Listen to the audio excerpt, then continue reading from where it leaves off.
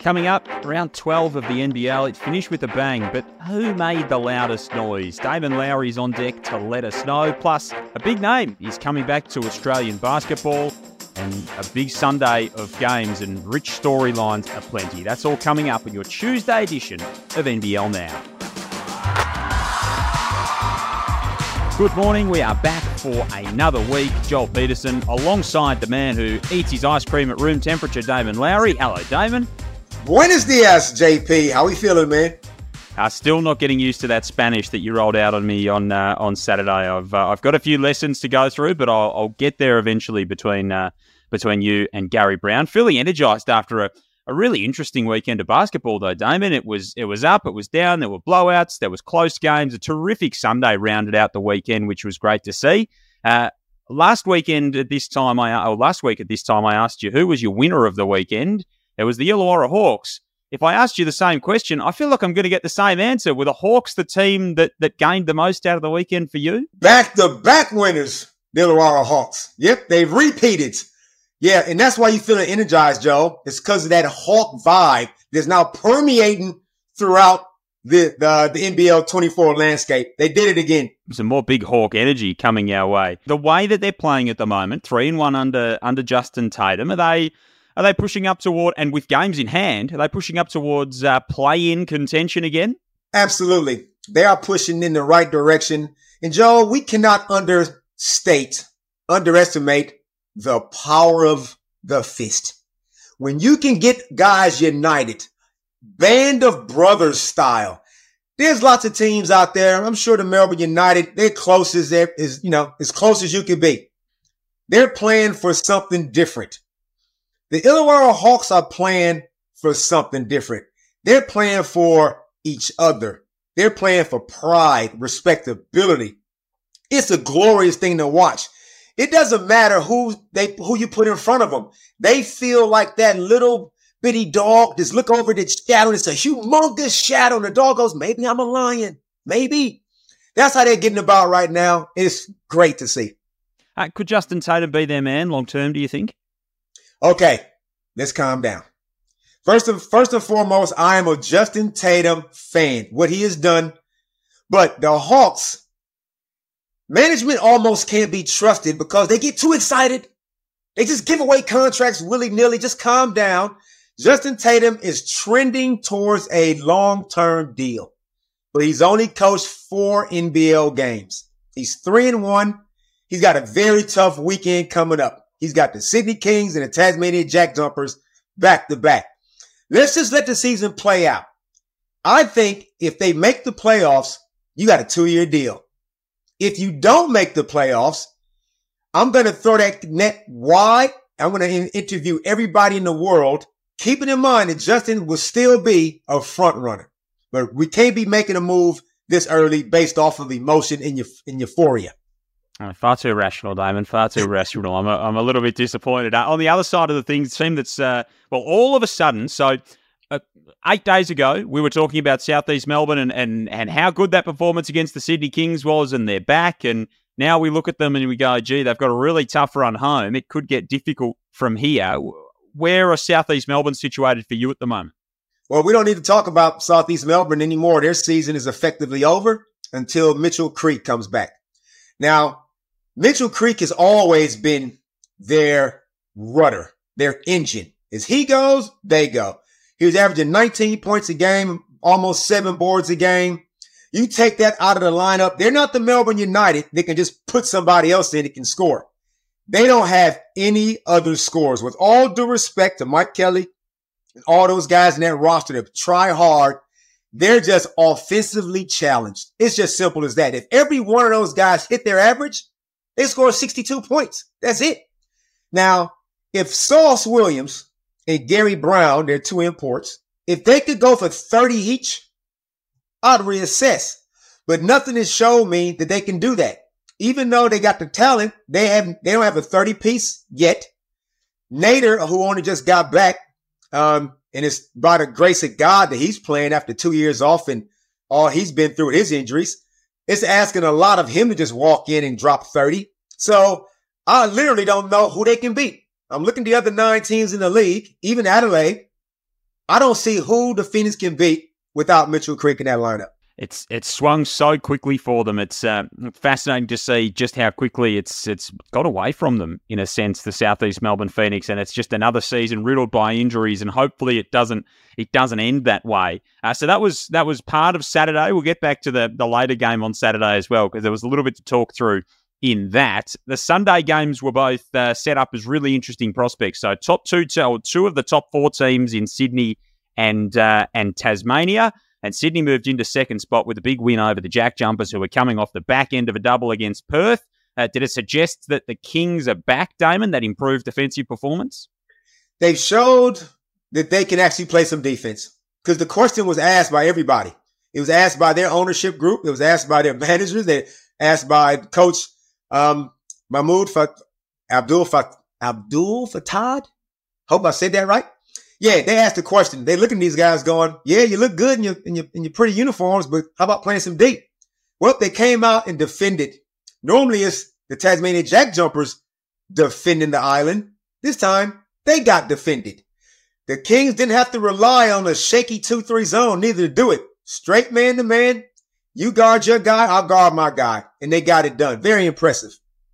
Career best performance from Jalen Galloway in that game as well. And the Tassie of Jack Jumpers, of course, they'll be back in action on Christmas Day, which will be a new thing down in Tassie, and they play the Southeast Melbourne Phoenix. The late game yesterday was a thriller. It went all the way down to the wire, Cairns and Brisbane. Two of the stranger teams in the competition at the moment with how they're trending. What a bizarre weekend for the Taipans. Absolutely walked off the floor by New Zealand on Friday night by 29 points. And then they roll Brisbane in Brisbane, put up 101 and get the job done. I'd hate to be Adam Ford's cardiologist, Damon. His blood pressure must be up and down like a mountain range. It's incredible the way the Taipans go about it. I saw that win coming. That is classic Cairns Taipans. I said last week they were sometime they're good, sometimes they're bad. But when their backs are against the wall, when they've embarrassed themselves, this team knows how to respond. And it's all led by Tajir McCall. His energy. When Taj is a little down or a little flat, the Cairns Taipans kind of go with him. He's the emotional barometer for that team. And when Taj was up and about, I knew they was going to follow suit. So yeah, they got the job done. They tried to lose it. They still tried to give it away. But that is a classic Taipans bounce back win. And the Bullets are a bit of a puzzle. What do you make of them at the moment? Just the way that they're playing. Don't like it. I don't like it. Now, I went back and rewatched that game as if I got all time in the world. I'm a busy man, Joe. But I went back and rewatched that fourth quarter especially. Now, it was good to see Josh Bannon back in the lineup. I don't know what Chris Smith can shoot, but he was 0 for Sunday. Shannon Scott, I don't know what is going on. Shannon is not playing well at all. Between those two guys, Joe, they combined for 2 points. I mean, So, but the biggest thing is Nathan Sobey is their best player. Would you agree? Absolutely. Nathan Sobey's their best player. He's averaging 29 minutes a game. Now, in this era, I got to come around to the fact that this is the era where you don't play your superstar players big minutes. I'm slowly coming around to that. But when that fourth quarter started and the Bullets were down by 12, Sobey scores 9 points in 4.5 minutes. When that buzzer went off for a substitution, there was no way that sub should have been for Sobey. It was. And it shocked Sobey. He was like, what? He went to the bench. He's shaking his head. He got a towel on his face. Shannon Scott's trying to kind of massage him a little bit.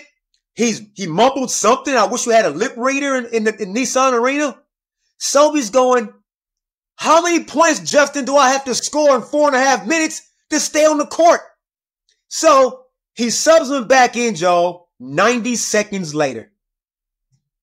Make that make sense. Nowhere in the basketball world does it make sense to sub out the hot guy for 90 seconds and go, hey, you know what? I think I might get this guy just a quick 90-second rest and put him back in.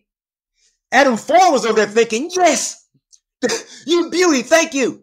He got Sobey back in, and Sobey went to work again, tried to get him back, nearly pulled it off. But yeah, that was the most bizarre thing I've ever seen. Not ever seen, But you know what I mean. That was crazy, and I hope it don't ever happen again. I like we're doing voices now. That's a new part of the podcast that I'm enjoying, Damon. Early in the season, it looked like Brisbane had some real role clarity, and what they'd done was carve out roles for guys like Mitch Norton. Rocco Zikarsky had a pretty defined role. It just looks like they've sort of slipped in that regard in the last few weeks. I think the Sobey thing is a perfect illustration of it. Sobey would be, out of every team's best player, Sobey, out of the 10 teams in the league, he would be averaging the least amount of minutes of the team's best players, I think. Now, Rocco Zikarsky, my God, just play the guy. Anytime he's around the ring, he's either going to dunk it, put it back in. How many block shots he get? He told like 4 people to go home and get in about 30 seconds. Yeah, get home and go get your shine box. Don't bring that in here. I'm thinking, forget Aaron Baines' 13, 14 minutes a game. What are you giving me? I'm giving all those minutes. I mean, I say all, every one of them. Every one of Baines' minutes is going to Rocco until Baines can come out there and actually really contribute to a game. Because right now, it looks like these are just charity minutes from where I'm sitting. So the Bullets need to figure it out. They backcourt. Mitch Norton is playing well, but Shannon Scott, you brought him in to be a leader, to be I guess a little bit of a Sobey contributor and a Sobey enabler. And right now, Shannon Scott isn't doing a whole lot. Well, Brisbane have got Adelaide and New Zealand coming up, and if you can't figure it out against those two teams, you're not going to be figuring it out in a great hurry. So the pressure is on Brisbane to get their skates on and do exactly that. Saturday night, we saw a little bit of fan intervention in the Adelaide-Melbourne game. Dejan Vasiljevic went down with a hamstring cramp, and a fan from the stands decided to help him with that cramp, which is something that I don't recall ever seeing at any level of basketball, Damon. It probably shouldn't be happening. What was your view of that? Wow. I've never seen that before. They always say if you live long enough, you'll see it all. Did the courtside announcer yell out, is there a medic in the house? You know, like on a plane, somebody gets sick and it goes, there a doctor on board. This guy just took it upon himself to just self-diagnose a cramp. It could have been anything. It could have been an ACL. It could have been anything. Here's this guy with a full leg of DJ. Not like a Christmas leg of ham. A Christmas leg of DJ. I'm like, get out of the way, man. You paid your ticket to watch the game. Get your ass back in your box. Drink your drink. Have your little nibbles. And let the players and the physios do their job. I mean, in the American in me, Joel, I'm thinking, how could I get a lawsuit out of this? Sure, I can sue this guy. But yeah, I'm sure he had the best of interest, but we cannot condone that behavior. We don't want any copycats neither out there. Absolutely. And the NBL's come out this afternoon and reminded fans in a statement just to stay in their lane, essentially. And if you're at the game just to watch and not to participate in any way, shape or form. Finally, some big news coming out today, Damon, that Scottie Pippen, who made such a splash when he was in Australia earlier this year, he's heading back down under. He's bringing Horace Grant with him. So he, Luke Longley and Horace Grant are going to go on a no-ball tour. They'll be heading to My State Bank Arena on Feb 23rd before heading to Melbourne and Sydney. There was a little bit of a glimmer that Scottie Pippen might have been coming back to Australia, and we got confirmation of it today.